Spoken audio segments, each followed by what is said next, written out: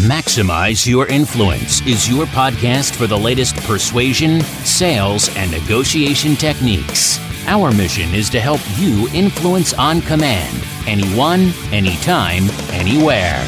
Your host is the author of Persuasion IQ, Laws of Charisma, and the best-selling book, Maximum Influence. Now, your host, Kurt Mortensen.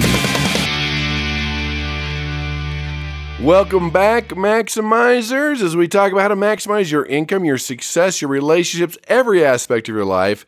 This is Maximize Your Influence. Kurt Mortensen here. This is episode 339.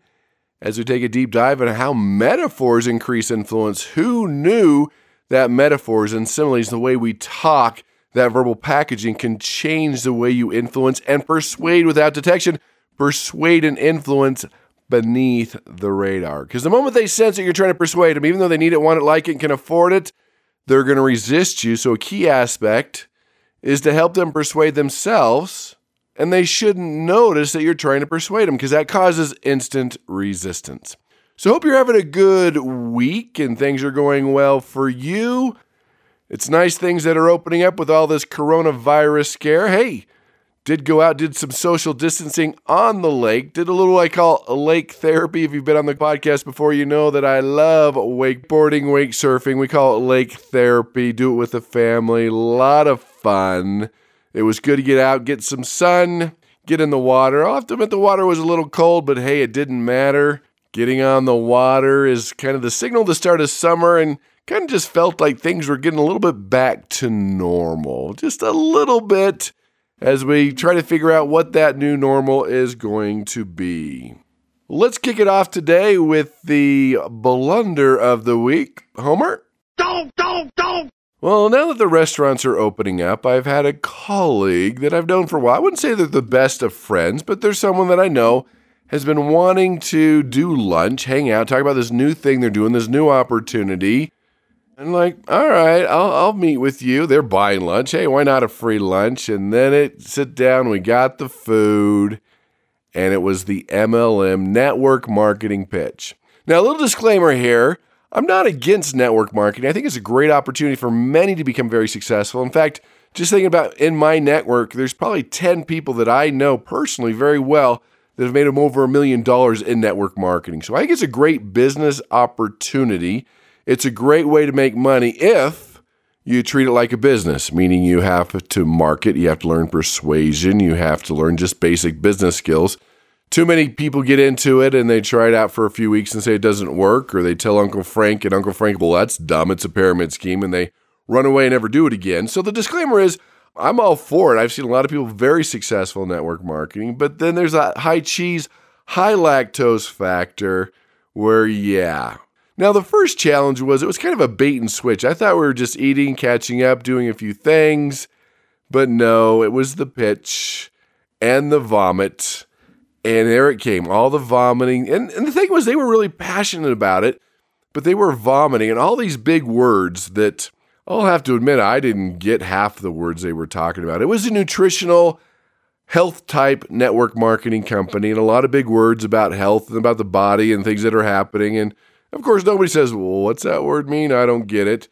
They're just so excited about it. They vomit all these big words. And then, of course, here comes the comp plan on the napkin. I'm like, okay, draw me some circles. Now, first of all, drawing circles is a bad association trigger. Too many people have done it. It doesn't work out. And second of all, last time I did research, it was about almost 90% of the people, when you explained a compensation plan to them, they didn't get it. They didn't understand it. Of course, they didn't tell you that.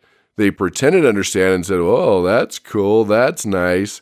Most people don't get it. And write this one down. Put it in your brain. A confused mind says no. So that is the blunder, done in the wrong way. I mean, there was potential there. I could have done it, maybe thought about at least help him grow his business. But it was done in the wrong way with the vomit and the big words and the comp plan. And that's one of the key things to take away from this, is that they were so passionate about it, which is good. I love that people are passionate about it. But sometimes with our passion, we data dump, we vomit, we talk about things that people don't get, they don't understand, and they get confused and they run away because a confused mind says no.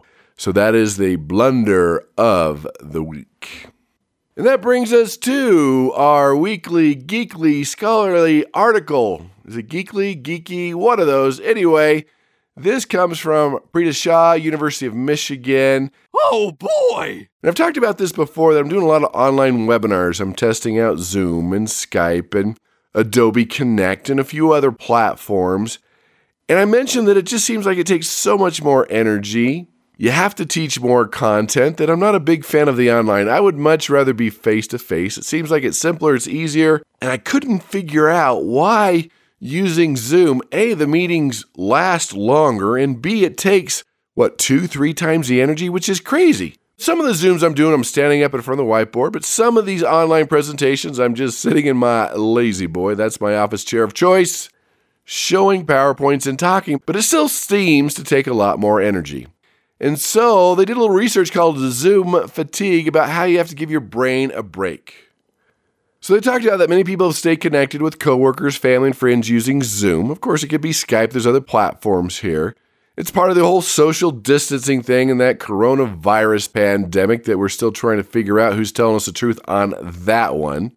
There's these frequent, long virtual meetings, especially for work. And he says it's hard on the brain, it taxes the brain, and causes what's called Zoom fatigue. So he takes a deeper dive on what causes this fatigue. He says these meetings are more demanding cognitively or mentally than face-to-face meetings. Because when you're face-to-face, you rely on a lot of visual cues. It's easy to tell if people are paying attention. It's easy to tell when someone wants to speak. And we can feel in the room whether they agree or disagree, and we can adapt. But in a Zoom meeting, it's more challenging to read people. We don't know, are they following along? Are they bored? Are they engaged? Do they agree? It's hard to tell about eye contact, especially if you turn off their camera. Because in a room, we can see the eye gaze. We can see these cues. We can see people nodding and raising their hands, but we don't get that online as much as we want. And it takes extra effort to scan through all the people and see what they're doing. And again, half the cameras are probably turned off. And there's even more of a delay in a reaction of what you're doing, what you're saying, and the reactions that you get, especially with that internet delay. So all these factors, you just put them together, we constantly have to think about things that normally would be fairly automatic. Not to mention there are distractions. There's your distractions, the phone ringing, the cell phone buzzing, someone knocking at your door, or in my case, your kid's pounding on the door, Dad, your door's locked when you're in the middle of a webinar. There's the appearance of your room, pets running around, someone walking in the background in their underwear, your email's dinging, you want to respond. We all know, and I'll tell this as 100%, sustaining attention is harder when there's all these things happening and you're trying to avoid these distractions. Even for me, I live on a relatively quiet street, but a loud car, an ice cream truck, a police car, a fire truck, all these things, all these noises can be picked up on my microphone, and that can be disruptive. And another thing, too, in face-to-face meetings, there's usually a gap between the previous meeting and the next one. It gives you a little time to kind of regroup, think about your thoughts, what are you going to say next. But a lot of these Zoom meetings occur back-to-back and are taxing on your, what they call your attentional system. And that leads to stress, distracting thoughts, poor sleep quality, and you just cannot pay attention as much. And then the other fact, this technology is not 100% reliable. We lose internet connection, we get cut off. Someone else's internet connection is bad and they're breaking in and out, makes it very distracting. They have to repeat what's being discussed, what was going on, have to log back in. You have to catch that person up. We have to wait for people to access the documents. They didn't get the download, they didn't get the email. How do you share screens? How do you do chat? How do you figure this thing out? It disrupts the flow of meetings. I mean, being in a room, it's done. We know how to do that. But Zoom technology, any of this technology takes some time for us to learn and get used to. And the one that I hate the most is silence. Oh, you ask a question, silence. Does that mean people are muted? Are they talking? Are they just muted and don't care? Are they stumped? They didn't get it? They didn't understand? Those could all be a challenge. It's very hard. I notice with university courses online, especially on Zoom, you can get some people to raise their hand, but that interaction, that silence, getting people to participate, just ballparking here, I would say you get 1/10 the interaction than you get face to face. And then what's even worse is you can see yourself. See, when you're in a meeting, you can't see yourself. You're like, oh, my hair's the best. Am I smiling? Like mean? I have RBF. Look it up if you don't know what that one means. Can they see my background? Can they see the dirt on the floor? Whatever it is, we're looking at ourselves, which is very, very distracting. So if you're going to do these Zoom meetings, you got to have the participation. You got to have an agenda. You got to make sure they have the relevant documents. You've got to make sure people participate, make them participate, meaning when you ask that first question, you have to wait for the answer. You have to let them know up front, set the expectations, say, look, everyone has to answer the question via chat or face-to-face. This is what we're doing. This is how it's set up. Your camera must be on. Whatever rules you want to set up, you need to do it ahead of time. And maybe there's a shared document to keep everyone on the same page to make sure it happens. Also, be careful of the chit-chat ahead of time. I mean, that's good, but a lot of people get tired of that. Be careful of that one. And also be careful of setting too many of these meetings. Here's the rule, and I love this rule. If it can be done in an email, don't schedule the meeting. So, pretty simple. Take breaks between Zoom meetings. Don't do them back to back. We need a little bandwidth. We need a brain to recuperate. Maybe personally separate work and non-work. There's certain areas where you do your Zoom calls, you do your work, and certain areas where you relax. Maybe even wear different clothes. I just noticed the other day, just putting on a tie for a Zoom call just was kind of refreshing. So wearing different clothes, dressing up. To admit, I still have shorts on, but the top half of me does look good. I have a little suit jacket on and a tie. If you're feeling a little fatigued, short walk, fresh air, little sunshine, little caffeine, little sugar might help you out. This is something I've been focusing on. I know here in about 2 or 3 weeks, I have to do a 2-day presentation. So 8 hours a day for 2 days on Zoom. How do you do that? So I'm working on shifting gears. So what I have is 3 computers, 3 microphones, 3 cameras. I have a whiteboard on one computer, PowerPoint on another, just general talking on another computer. So I'm doing PowerPoint. We're doing group exercises. We have case studies. Keeping people on their toes. I'm telling you, it's tougher. It takes a lot more energy as a presenter and a participant, and you have to factor that in. We think it's easier. We're at home hanging out, but it's not. Your energy level has to be up. You have to shift gears probably every 10 minutes from a chat to a question to a group exercise, whatever it is, switch it up. And you have to realize there's going to be some lame people that don't mute. There's background noise. I don't want to tell you some of the things that I've heard online through Zoom or Skype where people are doing things. Yeah, I just leave it at that. Make sure that doesn't happen. Maybe you want someone to mute people out, have someone else in the background that's monitoring questions and chat. That's up to you. But it takes more energy and bandwidth, both for the presenter and the attendee. Just throwing it out there. Finally found the study on it. That's what's going on. That's the challenge.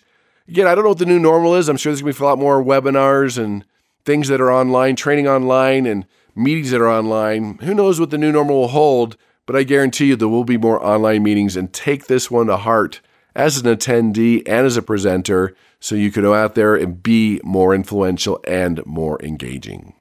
So let's dive into the content today. I'm going to talk more about metaphors and similes. Now, both these are power persuasion tools. And both similes and metaphors are used to make comparisons. And the difference between a simile and a metaphor comes down to a word. Similes, you can remember the word similar, uses the word like to compare things. Life is like a box of chocolates. All right, probably didn't sound like Forrest Gump, but life is like a box of chocolates. Now, on the opposite side, metaphors directly state a comparison. Love is a battlefield. So you're using both these to compare different items, and they're very, very persuasive. In fact, when we were doing research for laws of charisma, and they were looking at presidents and charismatic presidents, and they found that charismatic presidents, and just charismatic people in general, use nearly twice as many metaphors than those who weren't charismatic. And they found that speeches with metaphors are judged as more inspirational to the audience. And it's something we don't normally use. If we don't think about it sometimes, we have to understand metaphors and why they are so important. They are very important to use when people just don't get it. They're confused. They don't understand it. You're dealing with a very complicated issue. Metaphors just make it sound simple. You can also use metaphors and similes when people get stuck on an objection. Or if you want to make something really memorable they're going to remember, use a metaphor. And it's important because we have short attention spans, shorter than ever before. And most people have this fear of change, and we have too many choices, and metaphors just simplify that process. You have to understand how our brain works. Our brains are wired for images. We are very visual people. In fact, most of the bandwidth in our brain is to handle our eyes in gathering visual information. And what a metaphor does is it creates an image out of your words. Remember, our brains are wired for image, and these metaphors create images in our brains out of the words you're using, and these images trigger emotions. And we all know, we've talked about it before, emotions are what persuade. In fact, one interesting study found that images are processed 60,000 times faster than processing text. And we know that retention increases 65% when you create or use an image. When I say it's like driving around in first gear with your emergency brake on, and you're wondering why you're not successful, creates an image and a picture that makes sense. In fact, the Journal of Brain Research found that these metaphors make our brains get a little touchy-feely. They were doing MRIs on people and using metaphors. Things like, she had a rough day. What happens, your brain activates the tactile areas, and so you have a tactile experience. When you say, she had a rough day, she's so sweet. And it makes it easier to grasp a concept. And so our brain processes metaphors and other types of languages in ways that just sticks better. It helps us understand in an easier way. In fact, they did a study with people. They gave them a metaphor, talked about grasp the idea or bend the rules. And the participants saw 3 different sentences on the computer screen, one word at a time. And one sentence described a concrete action such as, the bodyguard bent the rod.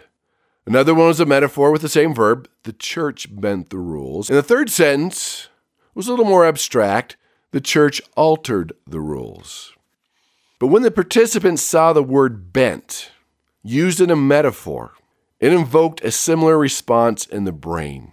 Within 200 milliseconds, when they saw the verb on the screen, felt that feeling, it was easier to retain, and later on in the study, they were easier to persuade. So you can use metaphoric language to persuade, to improve people's moods, to persuade below the radar.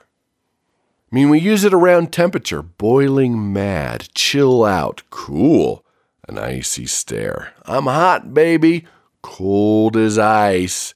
Those are things that just illustrate how powerful this can be. A bubbly personality. The speech touched many people. Then there's the whole sight thing. Feeling blue, light up my life, shades of gray. Can you shed a little more light on what you're talking about? You see what we're doing here? Just creates that image, that picture. Even taste. Bittersweet memories. Yeah, we ended on a sour note. You've got great taste. Man, that outfit is spicy. Give me a little sugar. Or you tell someone to give you a little sugar, whatever it is. I mean, taste, even smell. Love stinks. The sweet smell of success. So it's simple. Think about how can you simplify what you're talking about. Similes are probably the easiest way to do it. Metaphors are great. Similes are a little bit easier because you just use the word like or as. So think about those moments where things are complicated, people aren't getting it. How can you come up with a great simile?